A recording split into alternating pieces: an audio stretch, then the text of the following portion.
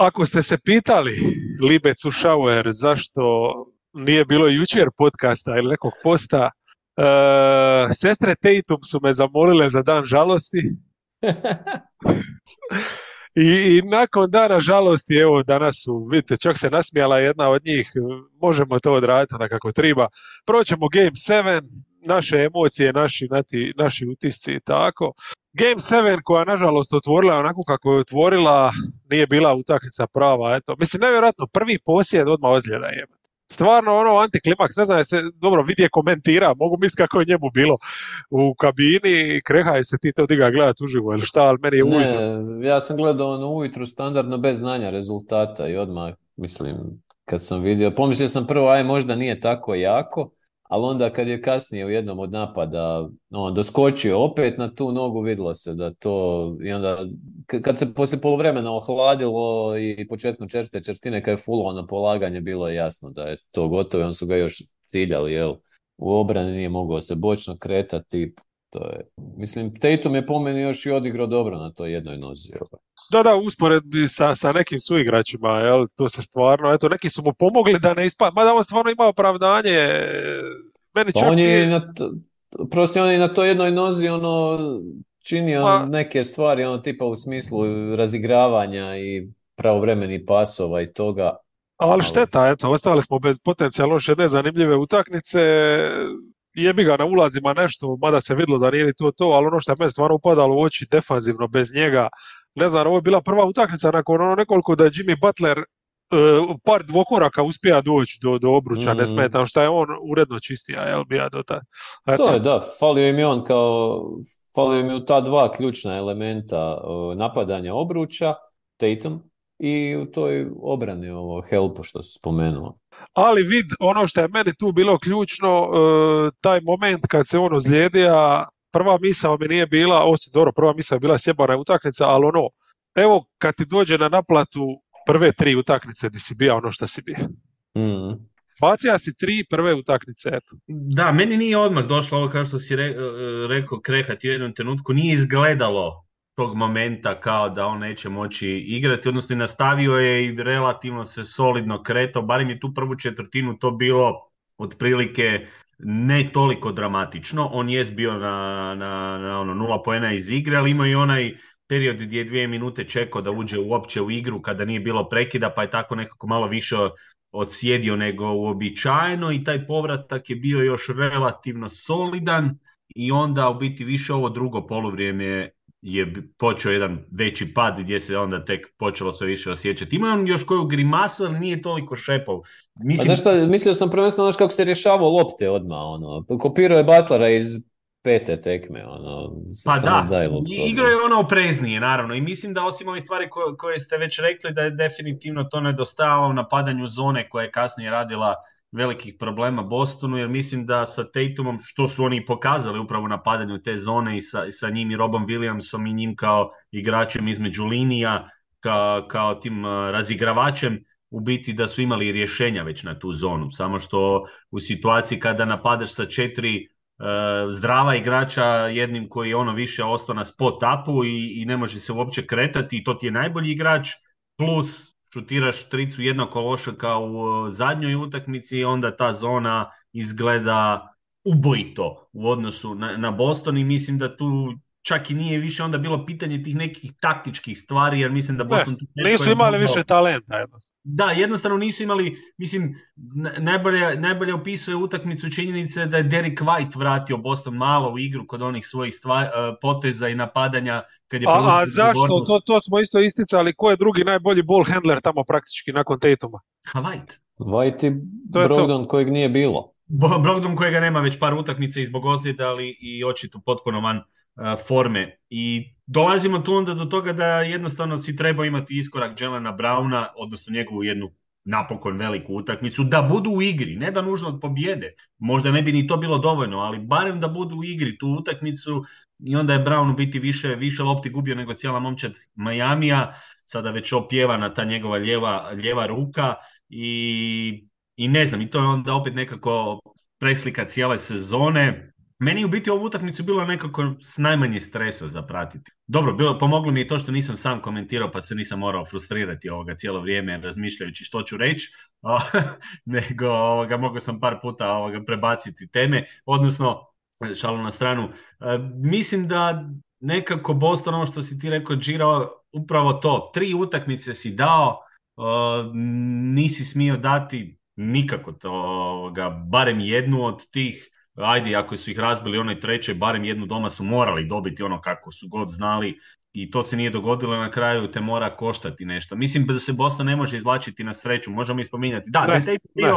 3 utakmice bez prilagodbe ikakve, 3 utakmice bez glavog svićanja dok nisu našli neku formulu koja funkcionira. A Miami cijelo vrijeme, oni su čak i u ovoj zadnjoj utakmici imali neku prilagodbu, minjali su stalno nešto. Evo, prvi put su zaigrali zonu, recimo, kad gledaš onu utakmicu u Miamiju, gdje zonu uopće nisu igrali su je nekoliko posjeda, ovdje su odmah nakon prve šihte, kad su vidjeli, valjda možda i to sa Tatum, možda su tako planirali, odmah su je igrali nakon prve zamjene i onda kako su igrali sa Bemom kao prednji. A to nije bio, obično su koristili dva, ili Martin ili i Jimmy su obično bili ti prednji, ili Martin i neko, Vincent možda, ali Bam je sad prvi put što su znali kroz sezonu raditi. Znači toliko su čak u te neke detalje u 7. utakmici, razumiješ, to je neusporedivo, jel?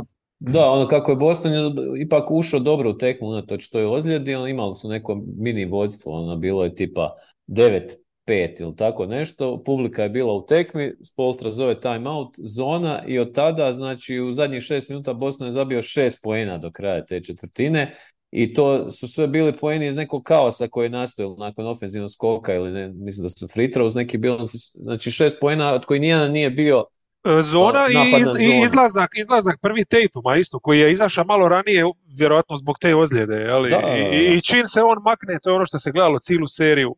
I zašto je ta ozljeda toliko krucijalna, zašto u biti ne treba ništa sad ni pričati puno nakon toga, oni bez njega jednostavno nemaju. A mislim, oni su imali nekih, nakon što su, meni se čini da su oni tu odmah, kako su zabili samo 15 poena i Heat je otišao na to vodstvo, i onda ako se sjetite početak druge četvrtine, 2,5 prve minute bez poena, 8-0 Heat, znači odmah MC loše si završio prvu četvrtinu i odmah si loše ušao u drugu. I onda imaš one situacije, ne znam, tu sam zabilio još 8-21, Smart ide lob preko zone za Jalena kao neki polu lob, a ovaj stoji 3 metra od koša sa strane i tu izgube loptu i kontra Martin trica iz ćoška odmah, onda opet nekoliko trica preko Horforda u dropu, znači Lauri, Duncan Robinson i odu na 17 razlike i sad tu si već izgubio utakmicu, ali onda tu počinje neko razdoblje gdje Boston u drugoj četvrtini igra, ali ne mogu spustiti to ispod 10, jer svaki put Heat odgovara, nešto naprave.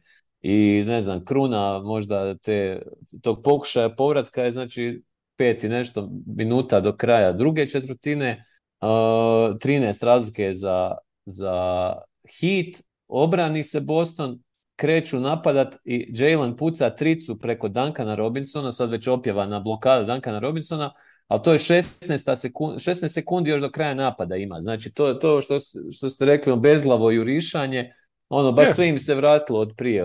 A to je to kad uđeš u situaciju da sad, evo recimo utakmica prije, Marcus Smart ima lipih momenata, Brown je ima lipih momenata, ali oni su točno to, oni su igrači za lipe trenutke. Oni će imati jednu dobru šihtu gdje će upada šut, gdje će i to je to će jedina konstanta njihova, jedini igrač koji je sposoban vrtiti posjed za posjedom, da to liči na nešto je Jason Tatum. I uopće ta dubina nije nešto posebna kad gledaš, njihova ta. Jer kad se staviš pred ovaj zid i šta imaš?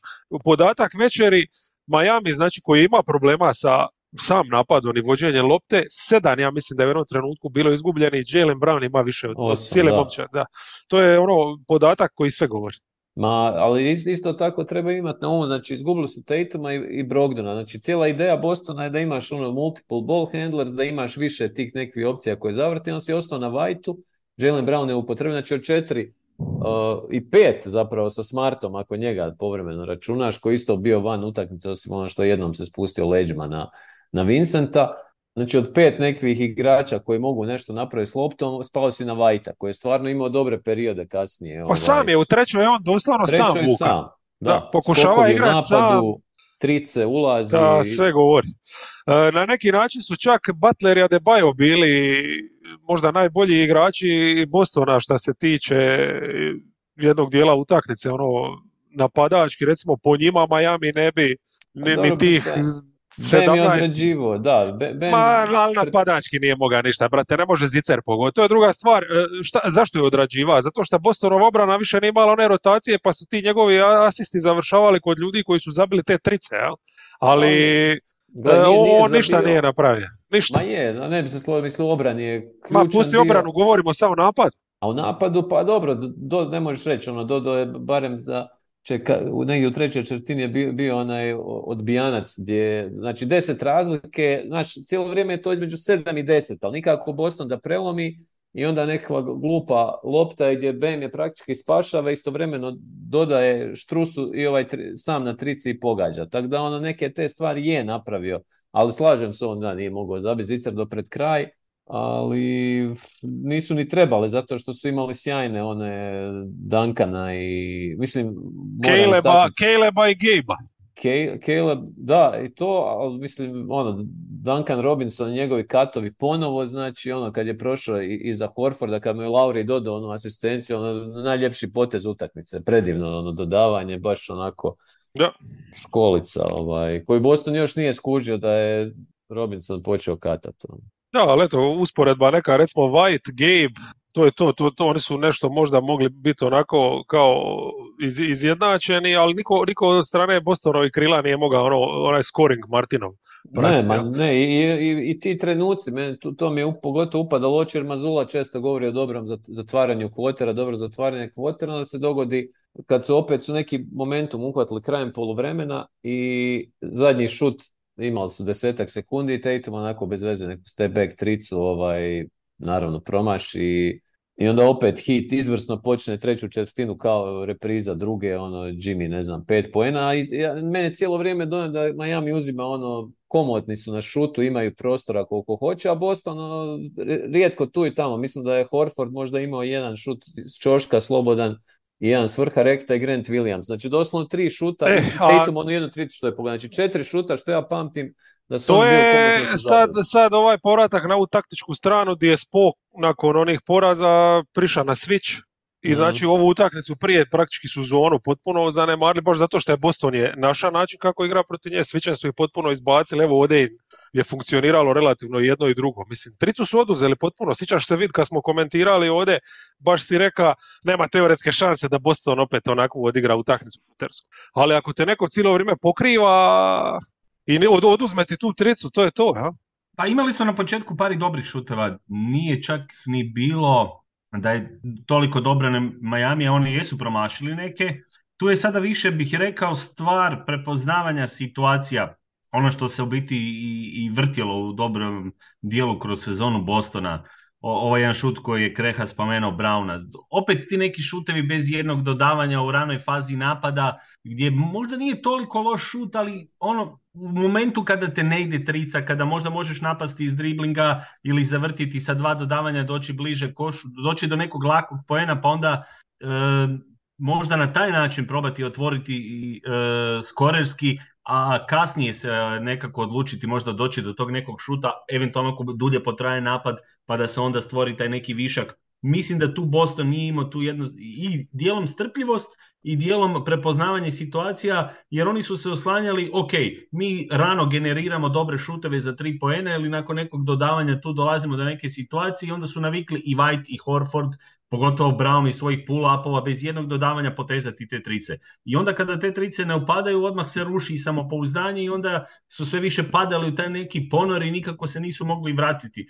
Kako su se vratili? Pa nije White tricama vratio njih utakmicu, vratio i upravo napadanjem iz driblinga na neki način kada su zaprijetili. Mislim, to su detalji, ali detalji koji su upravo napravili najveću razliku između Miamija i Bostona u ovoj seriji, jer kada uzmemo recimo samo primjer Caleba Martina koji je šutirao nenormalno i zanima me baš može li nastaviti sada u finalu na taj način ili ovo jedan slučaj koji se dogodio, koji se u ostalom i može dogoditi. Mene on podsjetio, spomenuo sam to i u prijenosu na recimo Kelly Olinika Game 7 kao jednog tog neočekivanog junaka koji je odlično šutirao, koji se pojavio, ali njega Miami već dobro koristi neko vrijeme.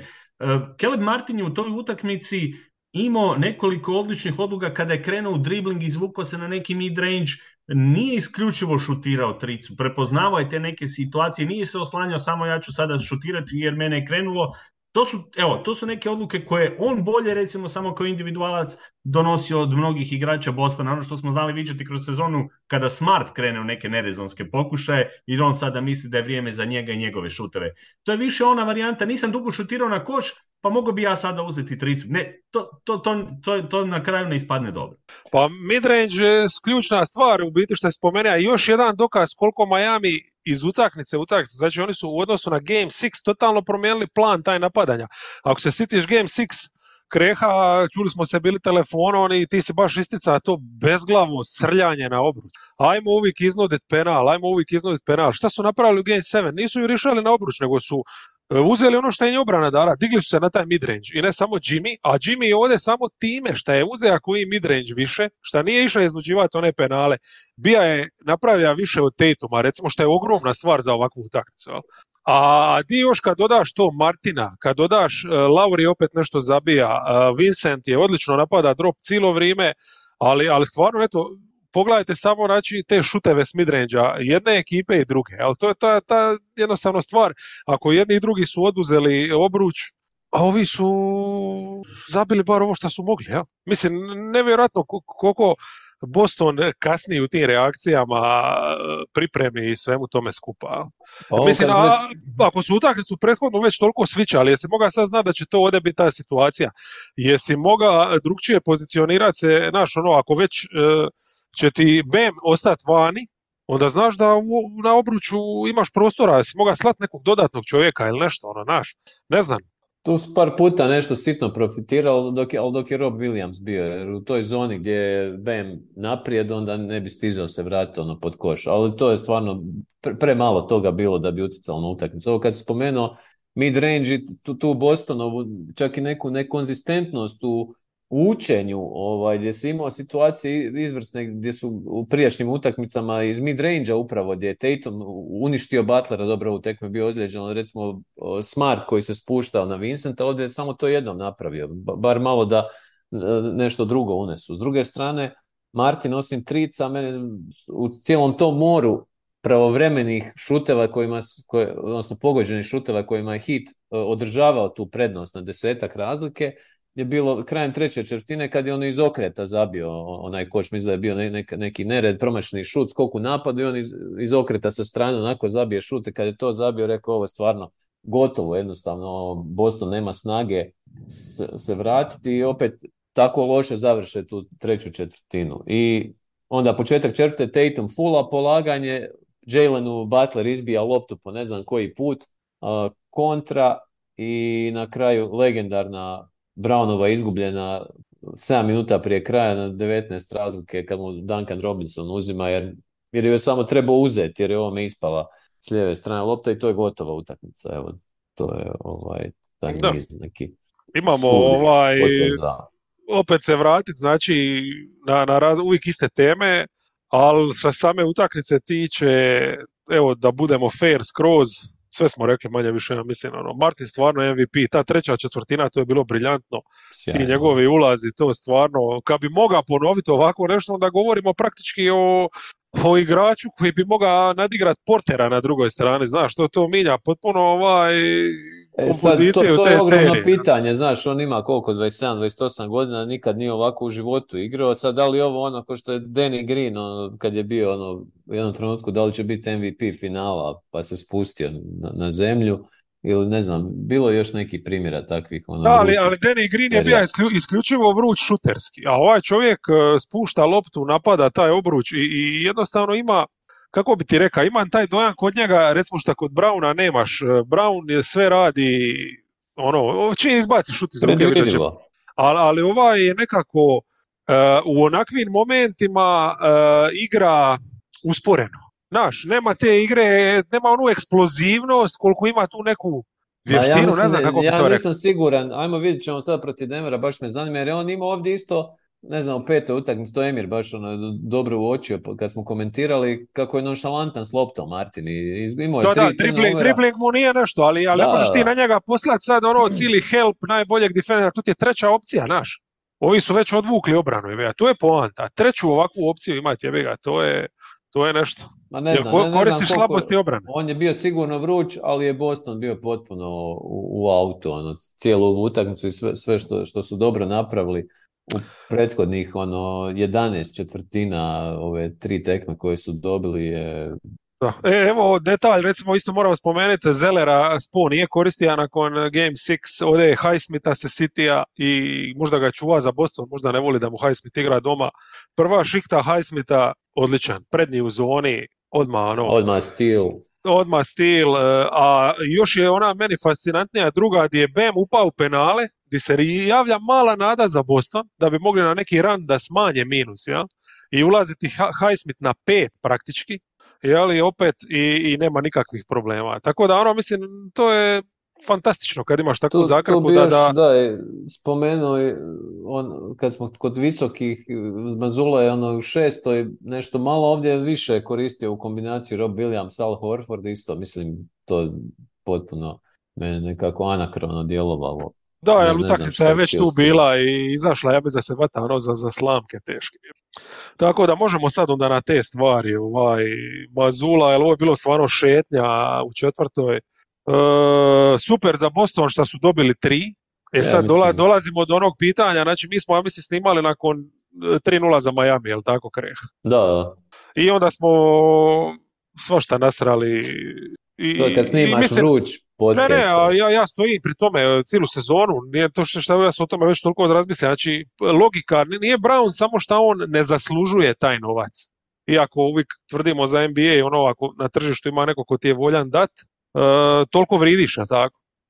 Ako neko misli da si maks, ali je stvar tome što Boston stvarno mora ovaj roster, kako će ga, on nema druge resurse. Oni njega moraju tradati i to je to. Da, malo je kompleksno. Mislim da kada spominjemo taj ugovor od koliko, 295 milijuna na 5 godina, tako nešto. Mislim, tako limitiranom igraču daješ 50, skoro 50 milijuna godina. To je. Pa bio bi ugovor na 50 i više, rasobi. Stvar je u tome da nema baš niti puno opcija s kojima bi ga mogao zamijeniti. To nije tako lako. Mislim da je Boston pred nekoliko tih pitanja koje treba riješiti. Baš sam krenuo pisati neki tekst oko Bostona i tih tema. Pričali smo i mi, Kreha, ostalom o tome.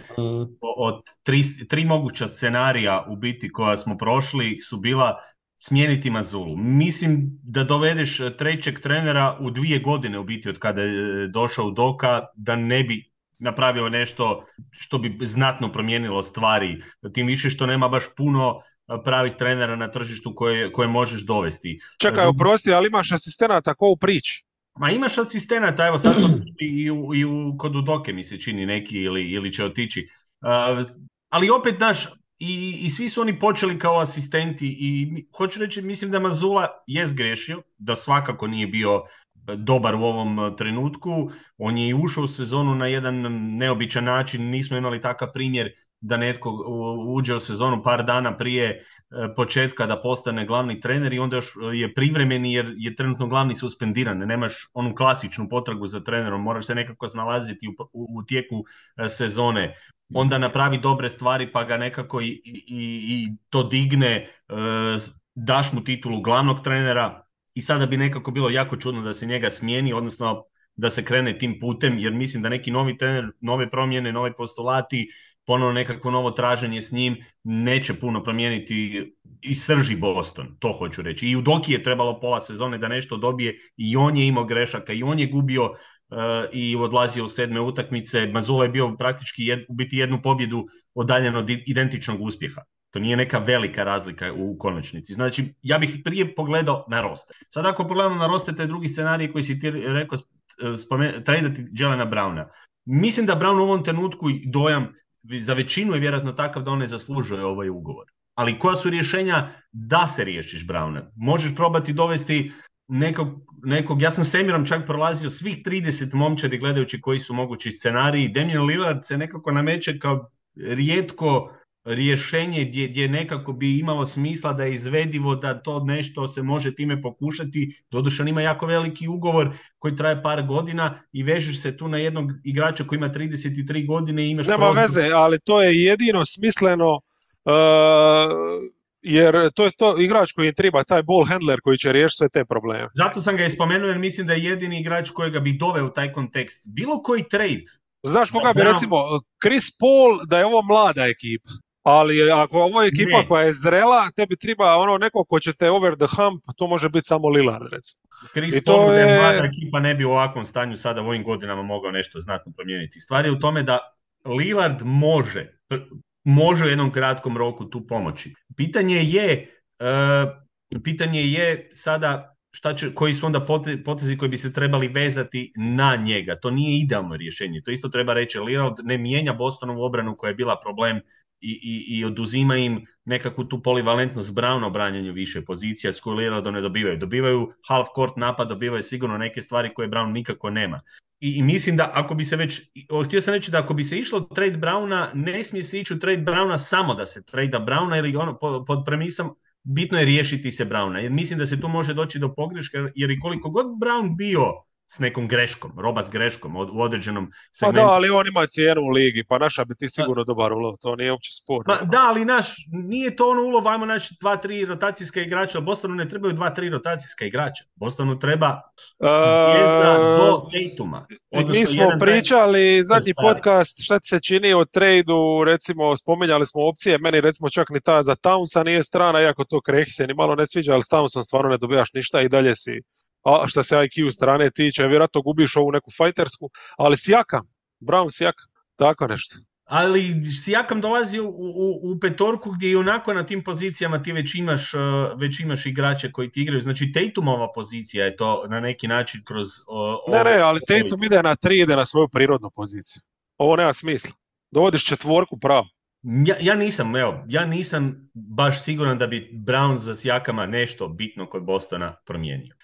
To je igrač koji mijenja njihovu visoku postavu, on nije loš svakako, ali Sijakam koji je isto imao vrlo upitne odluke u klaču, koji je igrač koji znao imati grešaka, koji je isto tako znao ulaziti u nekakvo forsiranje, ne čini mi se idealnim. Prije bih se, moje neko mišljenje da bi prije, ako bi se na to odlučili, bio neki ball handler. Ali kažem, opet moraš sjest i staviti sve na stol što ti to donosi dugoročno, je li to nešto što će te toliko učiniti boljim, je li Sijakam toliko bolji da zamjena za Browna je sad odmah dobitak, da ti ideš dalje negdje? Nije. Jer realno... Jeftiniji je, to je prvo i osnovno. Jeftinije, ali Brown je blizu nekog prajma. Hoću reći, prva stvar koju bih ja napravio, evo iz ovog nekakvog kuta, prva stvar koju bih ja napravio je da netko sjedne sa Jaylenom Brownom i da mu kaže da je pred njim ljeto na kojega mora cijelo ljeto raditi na toj lijevoj ruci i driblingu. Ja mislim da to nisu stvari koje se ne daju srediti. Da to nije nešto, mislim, ljudi popravljaju šut kojim je bio kriminalan i tehniku šuta, pa ne govorimo sada o nekakvom segmentu igre koji se ne da doraditi. Brown je već pokazao da je na mnogim elementima radio i uostalom došao je od nekog igrača koji je izgledao kao baletan koji leti na svaku fintu šuta, iako danas zna poletiti, ali nimalo ga niko nije vidio blizu da će biti All-NBA petorka. Znači, postoji nekakav kod njega radni dio, odnosno radna etika s kojom bi on mogao možda ispraviti dio. Sad, ako je to je ona jedna prva točka koju bi ja prošao s njim, da sam sad Stevens ili kako to već funkcionira, Mazula, sjed sa Brownom, predočit mu te probleme, prikazati videom i ukazati... Da, pa čekaj, ti stvarno misliš da to do sad niko nije radio? Pa vjerojatno, mislim, to neke stvari... Jednostavno, on nije dovoljno talentiran za to biti. Ne možeš ići driblat i kad nisi dribler i doviđenja. On je isti sad kao što je bio kad je ušao u ligu bolji igrač. skok šut ima. Tunnel vision igrač. I to je to. Ima možda bolji skok šut, ima bolji dribling, ali on je tunnel vision, on nije prirodno nadaren za čitati igru. Ti si playmaker, jesi ili nisi, to je poanta. Možeš ti driblat koliko hoćeš, stari moj, a ako ti ne znaš dodat, ne znaš proigraš, šta ti to vridi? Ti nisi playmaker. Dobro, to stoji, mislim, tu je Tatum, 3 klase iznad i on im je... Mislim, ali Brown to ni ne treba biti. Ti njega možeš svesti onda u igrača kojim ćeš ograničiti te driblinge. Pa ali govorimo znači o igraču koji ne može nositi napad, a koji će dobiti maks. Znači ta liga, sad ove su stvari sulude, razumiješ? taj drugi apron i to nema smisla jednostavno. Znači, Boston mora iz te perspektive čisto poslovno gledati. Ne može, nema više ono, aha, ma mi ćemo njega zadržati, da ćemo mu to maks koga jebe ga, pa ćemo poslije misliti. To više ne ide. Jel bolje imati ekipu ko Miami da imaš 7-8 tijela, pa zašto ne za 3 mid-level igrača, pa ja bi ga zamijenio sutra za 3 mid-level Mislim, igrača. a dobro, to, ali znaš kakva je povijest tih trejdova, nikakva, nikad ne dobiješ nazad nešto. Pa ali ne tradamo Karima Abdul-Jabara, čovječe, tradamo Jelena Browna, jebe. Na druge strane tredaš Karima za 3 mid-level igrača, odnosno čak ni to, nego Jelena Browna je. Jalen Brown je bio ponosan da ga se spominje u bilo kakvom kontekstu sa Karimom. Pa ne znam, mislim, meni je isto, kad smo spominjali Lillard trade, tu mi je palo na pamet, znači, šta bi Pat Riley napravio? Ajmo da vidimo šta bi ove stare iskusnjara, mislim, kad gledaš Heat, on bi odmah... Riley definitivno želi dovesti Lillarda. Da. To je to, tako da je to, mislim, meni se ispočetka ta ideja nije svidjela jer je Lillard donosi svoje probleme u obrani, donosi te godine, ne znam, i to je uopće upitno da li bi on htio da se seliti iz Portlanda jer je njemu tamo super i tamo mu je tih 500 članova obitelji. Pa jesi vidio da ima neke bifove sa navijačima na Twitteru? Ne. Ima ta šema di kao, on je kao protiv youth movementa, jeli, dovođenja mladosti. Da, to je rekao, da. Da, ali ovi su naravno ono kao, pa mislim čekaj, ako nam ostane Scoot Henderson, moramo ga draftati, mislim ne dolazi u obzir da sad ljudi tako razmišljaju, jel?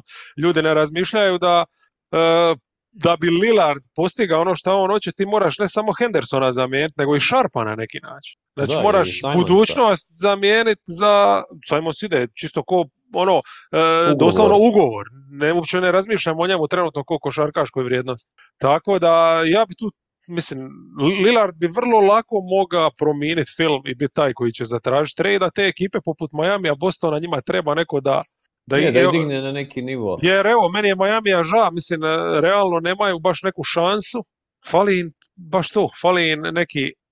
A i Boston da je došao u finale, teško da bi imao šansu sa jednim samo svi su i da su kojim čudom dobili, znači Tatum ti je ozređen, White je istegnuo, ne znam, Mišić i svi su smart, White koji je jedini bio zdrav u ovu utakmicu sedmu i on se ozlijedio na kraju, da, tako je, to sam i zaboravio. Tako da bi to metla bila vjerovatno i Jalen Brown još bi mu srozalo vrijednost, možda bolje da je stalo sad na vrijeme ali za Boston možda bi bilo dobro, pa bi ga potpisali za mid-level. A već su ga sad potpisali, znaš, kako on cijelu sezonu šaljete imate neke čudne intervjue. Mislim, mene je generalno on živcirao me uvijek, a ove sezone s tim kriptiko nekim odgovorima, mislim, znaš, zašto ideš u 3. mjesecu prije play-offa pričati uopće o ugovoru?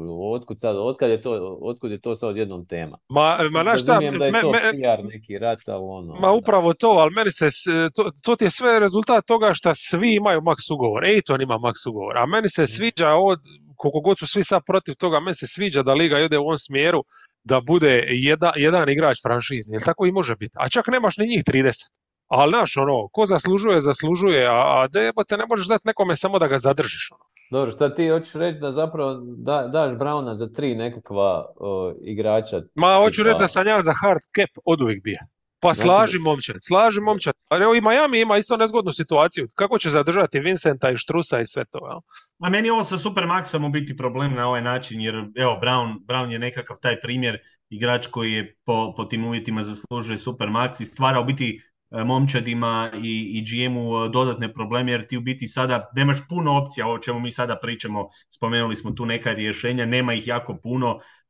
Kažem, prolazio sam kroz nekoliko ekipa gledajući scenarije, ti od onoga što možeš dobiti i šta bi vrijedilo toj nekoj vrijednosti da se ne oslabiš, da ne ideš na ovu varijantu za nekakva 3 mid-level igrača samo radi toga, nemaš tu sada ne znam koliko rješenja. Ali ja ne znam zašto vi uporno ne želite prihvatiti da se oni ne bi oslabili sa 3 mid-level igrača. Ne možeš možda ti pročitam statistiku od Jelena Browna iz ove serije protiv Miami. Nemoj molim. A pa mislim, kako nije stvar? Pa toga je stvar, čovječe. Mislim, moraš imati igrače, a ne igrača manje, jebote,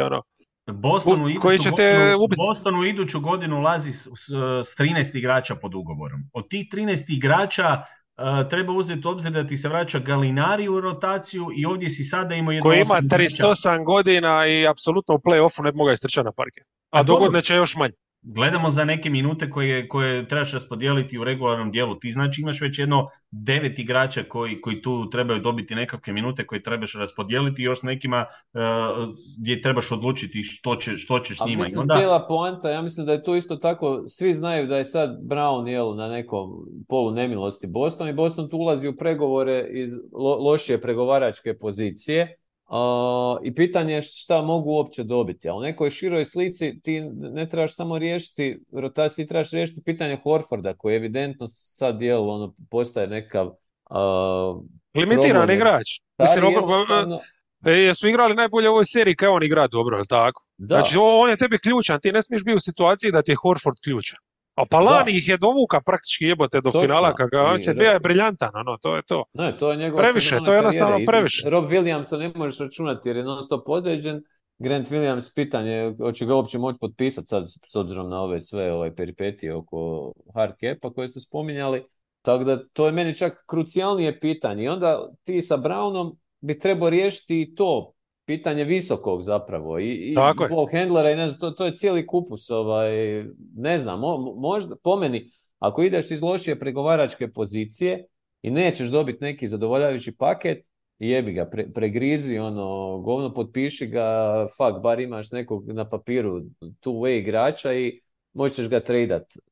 Mislim, najgore je žuriti u ovim situacijama. Jer... Pa to sam ja htio reći, znači Boston ima vremena do 10. mjeseca da dogovori 20 i ne znam koji listopad je 23 ili tako nešto rok da se s njim dogovore, inače postaje slobodan igrač, odnosno možeš ga izgubiti za ništa. Ti imaš priliku njega potpisati i vidjeti kakav će biti ulazak u sezonu i što će se tu događati do nekog drugog mjeseca i onda otići u neki trade koji sumnjam da će se neki uvjeti promijeniti ili stvari. Pitanje je, mislim, Lillardov ugovor će i dalje biti isti i on će i dalje biti možda u sličnoj poziciji s jednim Portlandom koji će vjerojatno imati rezultate toplo-hladno i pokušati možda još jednom probati pa vidjeti da ne ide, da je konačno vrijeme da krenu potpuni rebuilding, možda bude još nekoliko takvih primjera, tako da mislim da sada podhitno ga tradati na ljeto bi mogla ispasti jedna kontraproduktivna odluka i nešto što bi mogla ispasti. Nešto što bi Išbija napravio, jel? Da, pa mislim, evo Išbija je jedan dobar primjer, brzopleti potezi, njegovi brzopleti potezi od dolaska u Sanse, šta su dobro donijeli Sansima? Na papiru je kao izgledalo odlično, ali u konačnici samo su se pogoršale stvari. Dejounte Murray za Browna, da ili ne? Ne. A meni je to interesantno, recimo. Pa to volim čuti. Pa naravno da je interesantno. Atlanti... Meni je Dejounte Murray, evo, kada smo super bi bio u Bostonu. Dejounte Murray je svakako jedan od igrača tog profila koji mislim da bi dobro pasao. Naravno, ja mislim da bi on i Derek White bolje reagirali nego Brown i Derek White. Trebalo bi se onda riješiti beka od ovog trojica, Brogdon, Smart i White. Zamisli Popovićeve reakcije, da Boston osvoji naslov s njima dvojicom. To prije će Popović osvojiti još jedan naslov nego Dejounte. Bezobraznić. Mislim, Dejounte. Dobro, drago mi je da ti je bar interesant. Pa je, makar ja tu opciju nisam razmatrao jer nisam siguran da je Atlanta uopće zainteresirana za takav scenarij, jer su kao tražili konstantno obrambenog partnera Youngu, dobili su ga... Jaylen Brown nije više taj obrambeni partner. Brown je tu njima u biti neka malo lošija opcija u odnosu na ono što oni imaju trenutno. A šta kad bi Boston mogao dobiti Huntera i Marija za Browna? Pa morao bi ići u širu sliku i Boston. I Kapelu za Smarta i Brown. Ko će Smarta uzeti ovako? Mislim da je... Ali pa to je to, dobiješ. Da možeš misliti, ali ja mislim da vi precjenjujete NBA GM-ove. Ali dobro. Meni nije loš koliko da ja predlažem trade-ove. Ti se meni smio za Pula i Kumingu, pa ovo je još gore, čovječe. Smarta i Browna za pola, cijelu petorku Atlanti. Osnovno, zašto bi uzimo ikoga iz jebene Atlante koja je jedna od najluzerskih momčadi. Kad se maknu od Trae Younga i njegovog smrada, bit će puno bolji igrač. Ista stvar kao što Boston će biti puno bolji kad se riješi Jaylena Browna. Možda, ne znam. Ali povijest se piše, to je ključno. Znači, Boston je stvarno postigao neko što nikad neće srušiti. Jednog dana neka ekipa će okrenuti 3-0. ali nikad domaćin neće izgubiti nakon što je okrenija 3:0 sedmu na svom parketu. Pa to je... Tako da to je baš ono će li postati povijesno i to je to. Ali to je nije najbolja slučajno, definicija ali ove nije ekipe. slučajno da evo 150 ili Jedna.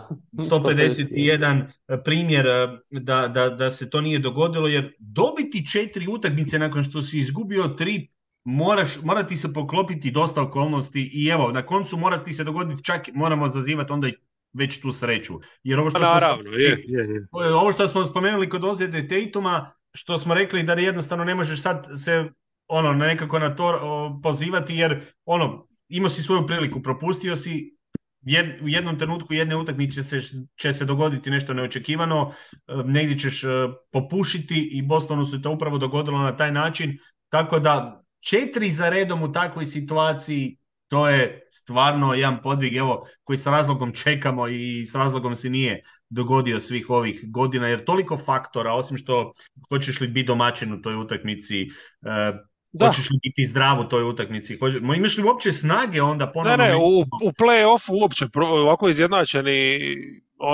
protivnici 4 za redom, to je praktički nemoguće. Jel? Ali opet naglasak onda na te prve 3 koje si onako olako da, jel? Di je Joe ipak bija najodgovorniji. Ne znam, zanimljivo će biti svakako. Hoćemo prići na finale? Može. Ajmo to. Ovo smo stvarno sve rekli, o Bostonu više nećemo neko vrijeme, hvala ti Bože. Denver, Miami, prve 2 su tamo, to malo onda sigurno olakšava Denveru, vratiti se u neki ritam. Moglo bi biti problema, ali ne znam sad šta bi Miami mogao razmišljati. Sad mislim, za razliku od Bostona, Denver je ekipa koja je utrenirana, to je ono što je ključno. Znači oni su spremni za zonu napast, spremni su i braniti zonom, stvarno imaju puno šaroliki i taj repertoar obrana koje mogu bacati. I ključni taj match-up, Jokić-Bam, baš sam pogleda te utakmice 2 koje su igrali u regularnom dijelu sezone, vratio sam se čak i na prošlu sezonu, Liga pa sve omogućuje. Samo ću ovako postaviti stvari. Ako je Anthony Davis Uber Bam Adebayo u svakom pogledu, a pogotovo napadački, a Jokić je njega pojeo, šta će napraviti tek light verzija Anthony Davisa zvanoj Bam Adebayo? Eto, mi za tu serija se lomi i to je to. Pa ne bih rekao samo na tome, nego može li i kako Miami braniti Denver u biti? Jer Miami je, išao sam malo gledati te neke razlike, Miami počinje ti sve od ove, mislim kako ćeš i braniti, prva ti opcija Jokić. Jasno, to je nekako branjenje Jokića, ne samo kroz taj matchup, nego općenito branjenje Jokića, da tako onda preciznije kažemo. Ali Miami je znači dosegao jedan napadački, ja bih rekao, maksimum u ovom play-offu. S ovom ekipom i ono što oni mogu trenutno dati. Oni su bili 27. po poenima po posjedu u regularnom dijelu sezone, 3. su u play-offu i realno šutiraju tricu čak u određenim utakmicama iznad svog prosjeka i to ne može ići više. Oni mogu se eventualno zadržati i ponuditi to na istom tom nivou. Što opet napadački nije dovoljno za Denver koji pak ima preko 3 poena u prosjeku po posjedu više od svih ostalih ekipa u play-offu. Oni su jedna razina potpuno za sebe napadački. Znači tu mislim da Miami parirati ne može. Gdje može Miami parirati? Može li njih nekako obraniti upravo na ovaj način? Mislim da Adebayo, Jokić, ovo što si rekao, ako nije uspio Davis, ako nije uspio nitko, Lakersi su bacali Hachimuru, vidjeli smo i druge koji su pokušavali nešto, nitko nije uspio pronaći rješenje kako braniti Jokića. Miami to čak ni u regularnom dijelu nije uspio riješiti kroz tu nekakvu igru gdje je 1-1. Je li zona rješenje kao takva? Pa sam išao malo gledati što Denver radi na zonu. Denver je najučinkovitija momčad pa na zonu. Kad imaju Jokića. Pa, upravo zbog Jokića, zbog svojih katera i zbog elitnog šuta za 3 poena. Znači, Denver u ovom trenutku ima rješenje za sve ono što Miami igra u obrani. Ili što pokušava. Ja ne znam na koji način. Mogu igrati na onu indijansku šemu, ajmo svičat sve, pa davati Jokiću mismečeve, pa da ono što se znalo dogoditi u seriji protiv Phoenixa, di znaš, uvate ga na ono da ide u post. Znači, oduzmeš mu opcije dodavanja, ide sam na ono nekakva nadjačavanja, taj neki post-up gdje će on zabiti protiv ti nižih igrača, ali to nije to nema tog ritma, onda vi ostali ispadaju i tako. Znači ti Denver možeš izbaciti, ostaviš ti njih da uđu u ritam, da igraju tu svoju igru. Udvajanje. A mislim, Udvajanje ne pomaže. Help obrana će biti na Pa izazovu. za udvajanje slušao sam Van Gandija, sad Jeffa, pa je rekao baš jednu zanimljivu stvar, kao kad se pripremali, Popović kad se spremao, a Jeff je bio u tom stručnom štabu, kad se pripremao za igrat protiv Srbije, onda su imali kao double team protiv Jokića, jedino kad on ne vidi da je double team, odnosno ono, sa strane negdje, jer čim skuži da je double team, odmah će proigrat slobodno igrača, kao de facto neka taktika prikradanja. Evo, to mi je bilo ovako interesantno iz tog intervjua. Ali to sve stoji, da, protiv zone imaju lijek, tu je pitanje ofenzivnog skoka, koji vidjeli smo i Boston je isto jako dobro skakao, šta će tek napraviti Denver koji je puno veći i jači. I ne znam, tu je opcija jedino ono što su ovih ko su kopirati Lakers donekle, što su Hachimuru stavljali, samo što Miami nema nikoga. Jedino bi Love možda u teoriji mogao. hoće li Love uopće start? Pa to je pitanje, znaš, da Love na Jokiću, a da Bam iza patrolira, oni moraju Bama sačuvati od osobnih grešaka. Tako je, mislim, moraju iskoristiti Gordona, to je jedina karta. Da, ignorirati Gordona, mislim. To je to. Jedina karta koju mogu zaigrati. Pa u igri na čovjeka mislim da je to jedna od rijetkih opcija, odnosno Love možda početi ili ga koristiti u jednom trenutku, jer on je barem pametan igrač i mislim da neće tu previše nasjedati. Naravno, padat će određenim situacijama protiv Jokića, ali tu onda barem Bema mičeš od njega i čuvaš ga barem i od prekršaja. I onda on može nekako kontrolirati taj dio iza njega. I druga opcija je opet, evo recimo taj Highsmith kojega smo spominjali, kojega isto kao možeš, on mi je nekako ovako fizički malo podsjeća na Hachimuru, pa tu možeš nešto probati. Doduše tu onda gubiš u napadu s njim, jer on ipak ima neke napadačke limite, pa nemaš toliko rješenja, ali ne vidim neke druge opcije oko ove switch obrane. Ako Adebayo proba ili krene biti u toj switch obrani igrač koji će preuzimati na Mareju i sličnima, onda ovaj skok koji je Kreha spomenuo, što onda tek tu nastaje rupa iza njih gdje im je Boston dolazio do velikog broja ofenzivnih skokova, a Jokić znamo da je među boljim igračima uopće da nakon bilo kakvog promašaja zna stati i samo pokupiti loptu i zabiti zicer.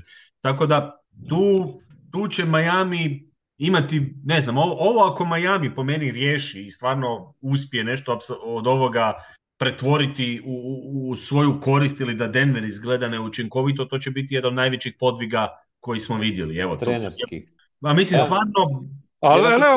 Vjerojatno će biti kombinacija svega ovoga. I još nešto što će Spolstra usput izmisliti. Ali recimo oni će to provat sa Lavom, jer njima treba i tijela, ali tako? Znači oni moraju dobiti koju šihtu. Ne možeš odmah baciti Martina i to. Ali vratimo se sad na seriju. Boston je pročita Lava, jel? Znači... Jamal Murray će ga Jednostavno nema šta, Jokić će izaći van i pick and roll, Jamal Murray i šta će Lav tu, razumiješ, šta? Udvojit? Nigdi si, razumiješ, Lakersi su ipak imali drugčije opcije. Dobar call sa Highsmitha, jer on je, sad sam išao gledati dimenzije, znači on je inč manji i 10 funti lakši od Hachimure, ali ajmo reći da je zbog hit culture ima 10% više ta neka opcija, je, ali znaš šta, mislim da i Jokić jednostavno nekako, baš sam vidio to spomenuo kad je bio tu na druženju, kako mislim, nama koji pratimo NBA fanatično iz dana u dan sezonama, mi smo s njim već srasli, pa nemaš potrebe, uvijek su ti neke zanimljive stvari koje su nove, koje su da. Pa onda kad gledaš sad ovo Wembanyama, jednorog, a mi jednoroga, ne da imamo jednoroga, on je malo do duše više nilski konj nego jednorog. Ali strogom.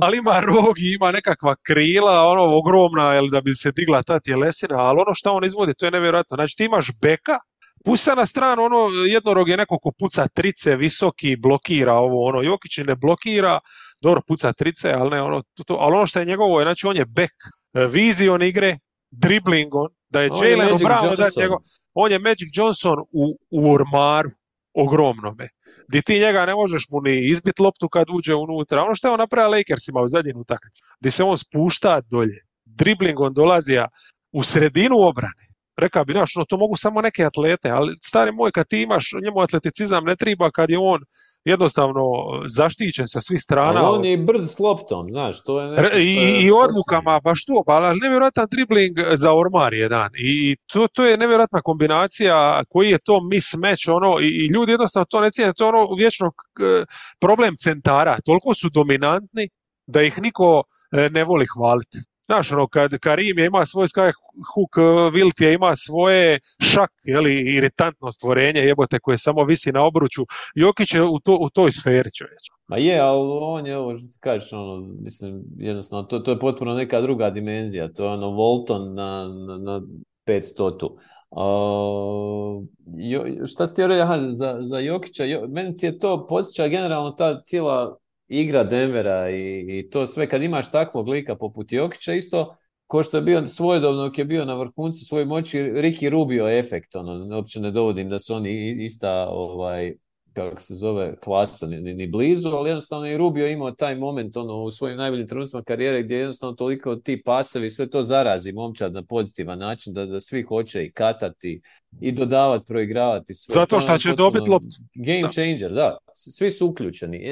Inclusivity, ali na pravi način. Kako treba. Da, otvara i njima vizije, neke vidike u igri koje nisu ni znali da postoje, jer nisu do sad mogli uopće vjerovati da će u tom kretanju dobiti loptu tu di će je dobiti. Jel? A ovdje sad znaju da će je svaki put dobiti. Denver, Jimmy će imati dobru seriju, ja ne sumnjam. Ne znam sad u kakvom je zdravstvenom stanju i to realno kad gledaš Gordona, KCP-a, Browna, bacat će vjerojatno svakoga na njega, jel tako? Boston je uglavnom sviča njega, jel? Čak i kad su prišli u drop, njega su svičali. Dobiva je u završnici ove serije s Bostonom dosta povoljni match-upova, nije ih bio u stanju baš riješiti. Ganjaće Marija, ali... Je, to je sigurno, da. Ali neće tu jednostavno biti dovoljno. Neće jednostavno tu biti dovoljno. Mislim, on može imati stvarno fantastičnu Jimmy seriju, ali ne vidim da može imati bolju od Jokića, a bez toga ma kakvi, ali ne mislim možeš... zanimljiv podatak, to je sa Ringera, je neko, Zach Krem, ja mislim da je napisao, Butler ima effective field goal percentage 26% kad ga Aaron Gordon čuva, a 35% ili više protiv svih drugih obrambenih igrača. Tako da dužina i pokretljivost Aarona Gordona tu mogu sigurno igrati ulogu. Mislim, meni generalno neki dojam ono šta koja ekipa donosi na stol u vidu prednosti. Sad, osim kod Denvera što je očito to Jokić i Jokić Mare i pick and roll, odnosno ta 2 na 2 igra, je tada je Denver ogroman. Znači, Porter Jr. je viši od Bema. Bem je 6 stopa 9, Porter Jr. je 6 stopa 10. Miami ima tu neku prgavost i ovo sad neko ludilo koje oni jašu sad iz ovog cijelog play-offa, chip on my shoulder, ovo ono, hit culture, kako god to ćemo nazvati, to je njima zapravo jedina prednost koja je zapravo iracionalna neka dimenzija, to nije... Da, a to ti može igrati protiv ekipe koja je Boston, da imaš trenera, ali tako, koji će zakasniti sa reakcijom, da imaš te igrače koji imaju tu neku problematiku, ali protiv protivnika koji je u glavi spreman, koji je došao da radi posao, ne možeš ti nametniti tu neku buli spiku, ako nisi stvarno buli, Možeš biti mentalni samo buli. Da, oni su jednostavno premali da bi bili buli.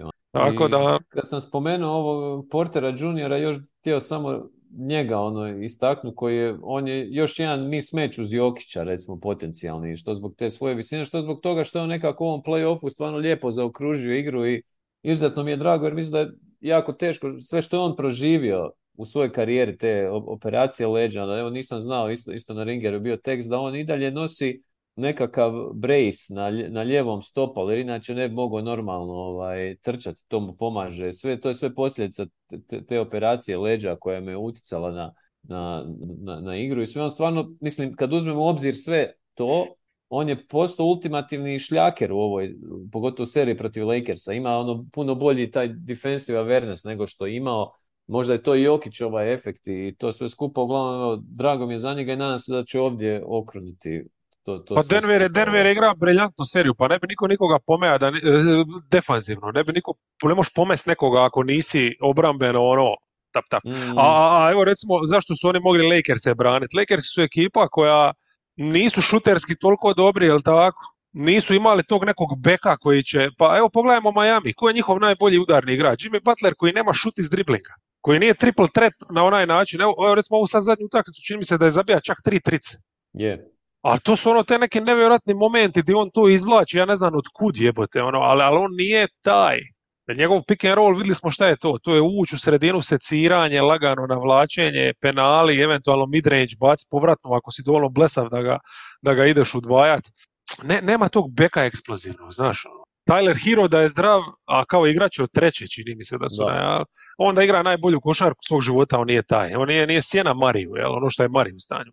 Znači da Miami ima nekog Marija ili Lillarda što smo spomenuli da im triba, to je druga serija potpuno protiv Denvera. Onda ih tiraš da se postave na glavu kako ćete braniti. To je jedna od tih stvari kod Hita, što Lauri je trebao biti potencijalno taj i baš jučer smo to komentirali. Znaš, mi slavimo i sa razlogom sve te hitove, sjajne pogodke sa Martinom, sa Štrusom, sa Duncanom Robinsonom, ali zaboravljamo koliko su oni suludih ugovora iskrcali zadnjih 10 godina, gdje su oni u situaciji da se moraju izvlačiti zapravo sa ovom ekipom koju stružu sa dna lonca, a jer su podijelili Whitesideima, Richardsonima, James Johnsonima i ne znam nija, puste $100 miliona.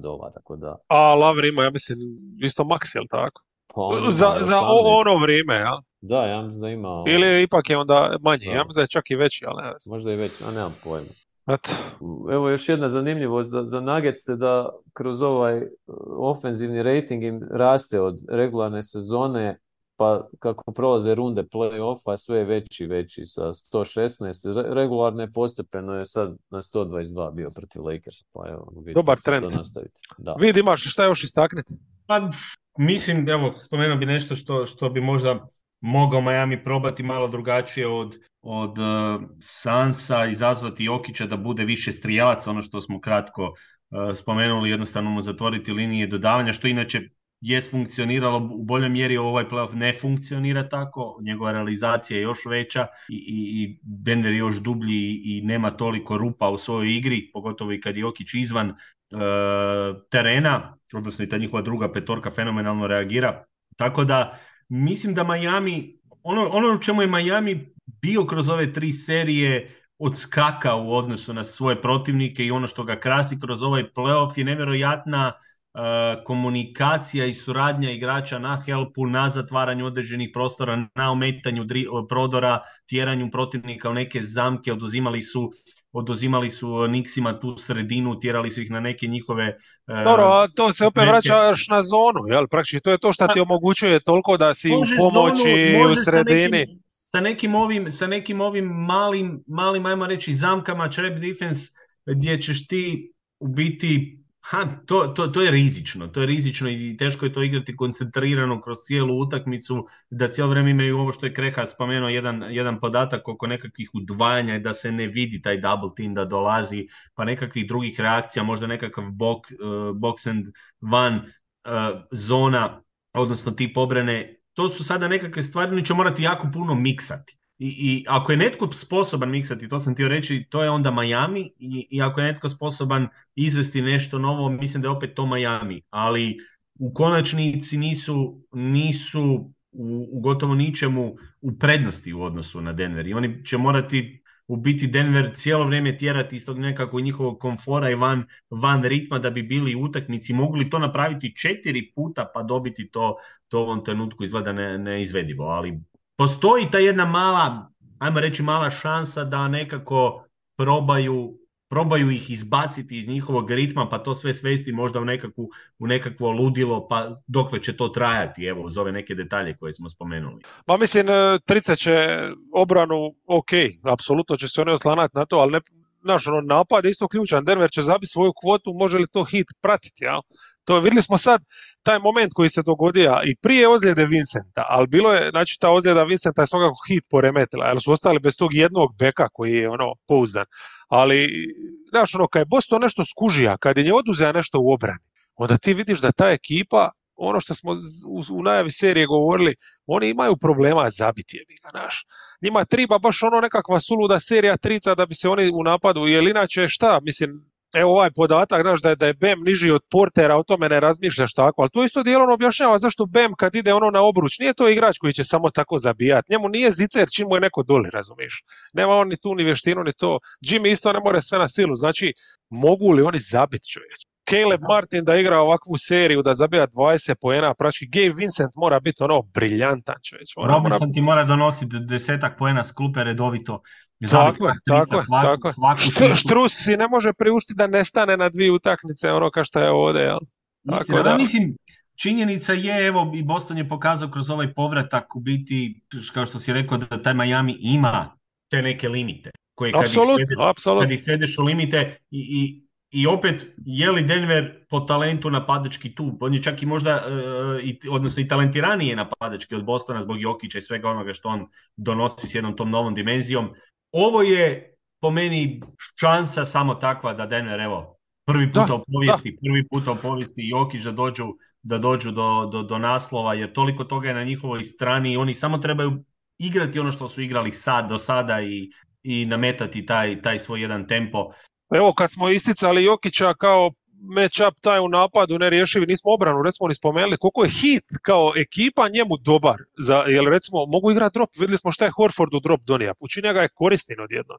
Sad zamisli Jokića da cijelu večer ne mora izlaziti na ona udvajanja pa trčati nazad, može stalno stajati, naš Bema će paziti, boli ga briga, Bem je di god je, jebate, nek puca one svoje duge dvice koliko hoće, razumiješ, ali on je doli i odradit će nešto u obrani, koliko će to energije njemu štediti samo. To je tako da mislim, baš mu je povoljan match-up i mislim da imamo MVP-a i imamo Denver, da, prvi naslov u povijesti se smiješi. Za Miami mi je ža, ali moraju malo složiti bolji roster za dogodine. Mislim, volio bi stvarno da Jimmy isto jednog dana i kad bi Jimmy i Lillard zajedno to bi mogli u kombinaciji nekako izvesti ili kad bi mogli dovesti bar nekog još malo, to bi bilo super. Ja kajem Denveru 5. Razmišljao sam dugo, hoće li 6, ali mislim da će ipak biti bliže ovome da završi brzo nego. Kreha metlu. Jebo kid culture. Ja ću dati najviše pobjeda Miami, znači. Jel se slažete recimo da je prva najvažnija, a mislim da tu Miami kad bi tu napravio iznenađenje iskoristiti Denver ovo, pa jebote ne bi mogli 2 dana živjeti ili se sve igra više odmora između utakmica. Pa Miami u toj prvo ima najbolju šansu da to malo za početak svede u dramu i da malo izazove Denver, jer mislim 2-0 Denver na početku. Da, to je gotovo. Ali ovi su Game 7 igrali, valjda su danas otputovali da se prilagode. Mislim, Denveru je ono nadmorska visina što je Rusiji zima. To im je prednost koju ne možeš... Jedna od rijetkih prednosti. Ne. Ali znaš šta, uvijek je zajebano kad moraš uvajati ritam. Je. Ali drugo poluvrijeme će biti indikativno. Ne smije hit previše pobjeći. Da, ali za nas kao gledatelja bi idealno bilo ovo vidovo 6, nekako najrealnije, da 1-1 bude, onda bude 1-1 doli i Denver se vrati doma. Je li 2-3-2 ovo ili? 2-3-2, ili je? Finale se vratilo... 2-2-1-1. 1-1, da. Tako je. Znači, ne znam zašto mi je ostalo da se vratilo na 2-3-2. Meni isto nešto, ali ne, to se promijenilo nakon, nemam pojma, nema veze. Da, nije mislim, bitno, ako će Denver će riješiti. Pada mi totalno teza, onda ako će biti 3 u Miami, ali dobro. Okay. Jokić ne voli South Beach. Pa, recimo, ne spominje se ono, ako se sjećate, to je bilo lani, Jokić ne voli South Beach njega zbog onoga udarca Markieff Morrisa, ali Butler je skoro tamo ga išao udaviti u Denver, ja? Bi li tu moglo biti neke zle krvi? Pa moglo bi, ali baš zato želim da pometu hit, ta sranja. Gospođo Tatum, hvala na sudjelovanju. Bilo je zadovoljstvo kao i uvijek. Gospođo Tatum, broj 2. Jel sve u redu, je?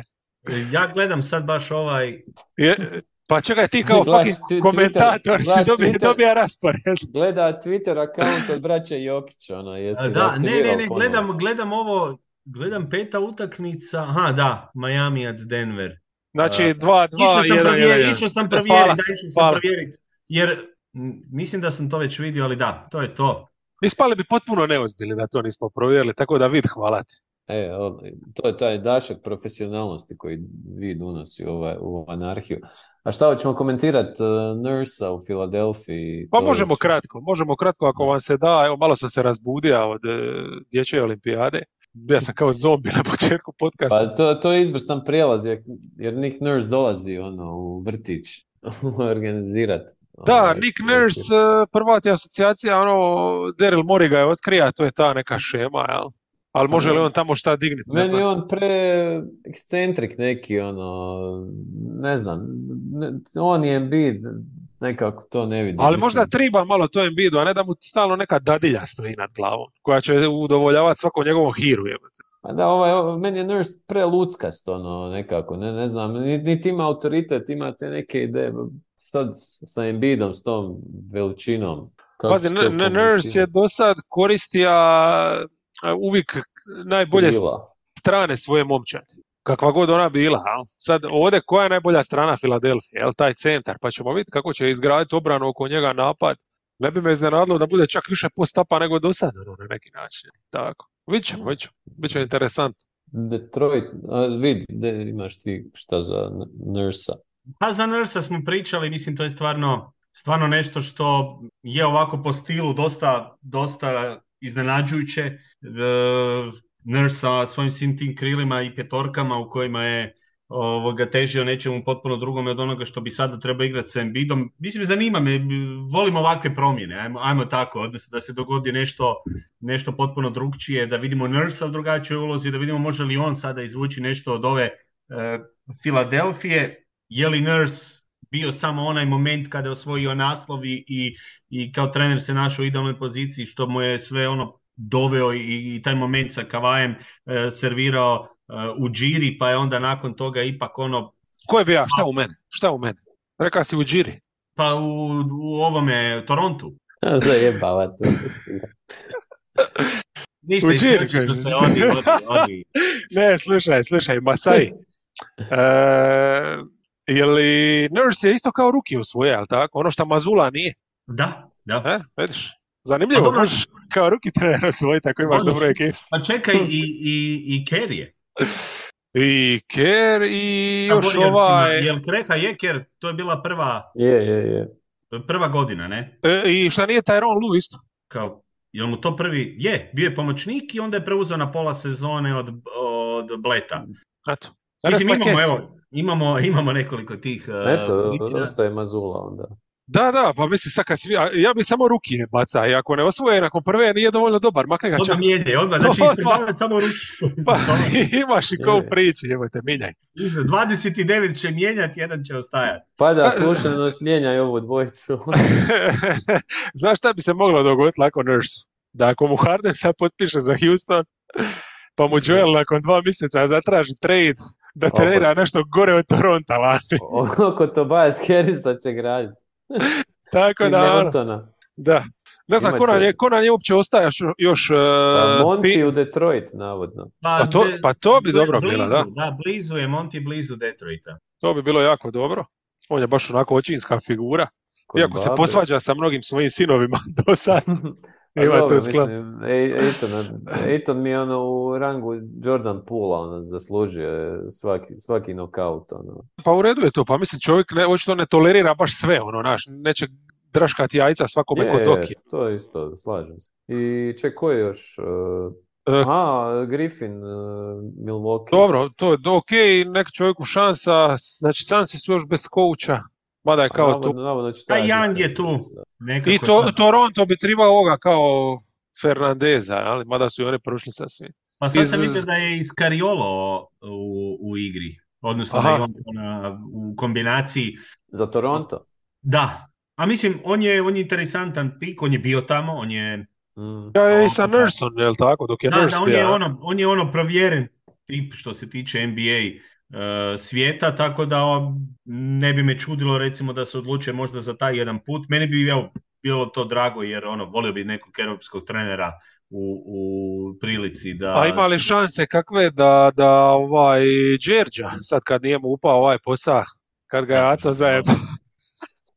To mi je vid nešto priča, inače nemam pojma, oni moj stari side za ručkom i počnu pričati o Aci. kako radi smutnje, ja gledam ono o čemu vi pričate, ali onda sam povata, dakle, Aco, znamo da je ovdje miljenik podcasta i sve to skupa, ali Aco, pa ne možeš tako ljude zajebavat čeće. Aco ide Brooklyn preuzeti. E pa, a moga bi Warriorsima treba jedan tako kompetentan GM sad. Eto, Mislim da će promovirati Dunleavyja. Odnosno Lakeoba i eto nam Light Years Ahead, lagano.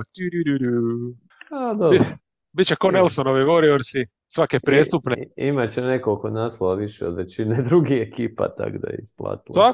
Tako je. Bar nešto. Uvijek ima prošlost. Želite li o nečemu još pričati? Čekaj, hoćemo li snimati nakon koje utakmice, finala ili kako? Pa ovisno kako se poklopi, nema problema, ali nećemo forsirati. Kako bude, to čućemo se, hvala Bogu i to je to. Naravno, jedan... Celtics in 7 next year. Unfinished business 2. Unfinished business 2. Ja bi napravio te majice, ozbiljno. Unfinished business 2. Jednako se sve sikalo svugdje. Odlično. Ali stvarno... Na trening kampu, znači na trening kampu svi majice Unfinished business 2. Ali isti font, samo je prešaran, znaš, viška majica samo su nalijepili boje. Možda dvojku mu italik staviti, da onako. Slušaj, nastavili Boston ovako, onaj siromašni dio Afrike će biti pun njihovih dresova Boston Champions. One šta se printaju unaprijed. Čekaj. Da, baš gledam za dogodine, sviđa mi se ova ideja ko bi mogao biti prvak. Mislim, ima tu masa ekipa koje neće biti. Šta već radimo najmu sljedeće godine. Pa ne, ali pazi sad ovu misao, ima masa ekipa koja neće biti. Hot take. I take the field, jebate. Ja bih rekao da će do 3-4 sigurno doći do finala konferencije. Kako stvari stoje, ja mislim da Denveru se smiješi jedan onako, neću reći mini dinastija, ali jedna lipa mogućnost da... Pa, gled, Dallasa nema, Clippersa nema, Lakersa... Imamo usual suspects, imamo opet usual suspects, kad gledaš, imaš Warriors do godine ako ostanu u komadu protiv Denvera kao najbolje izazivače, Phoenix ako se uspije posložiti, ovdje vamo imaš Milwaukee, Boston i Miami koji uvijek, to je to. Tako da, ako se nešto ne promijeni dramatično, jedan Lillard ako nekoga ne izbaci, ali do tada, hvala lijepa. Ćao. Pozdrav svima. Ćao.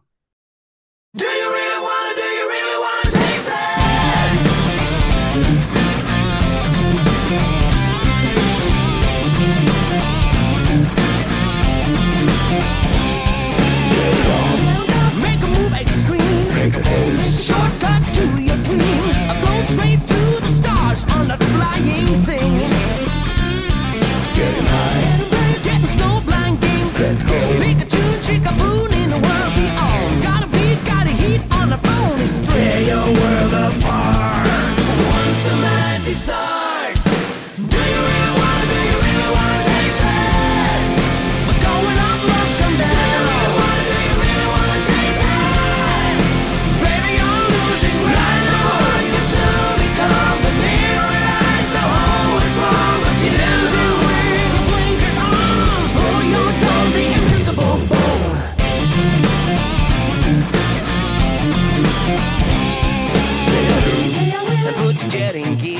Anything to get you out of here.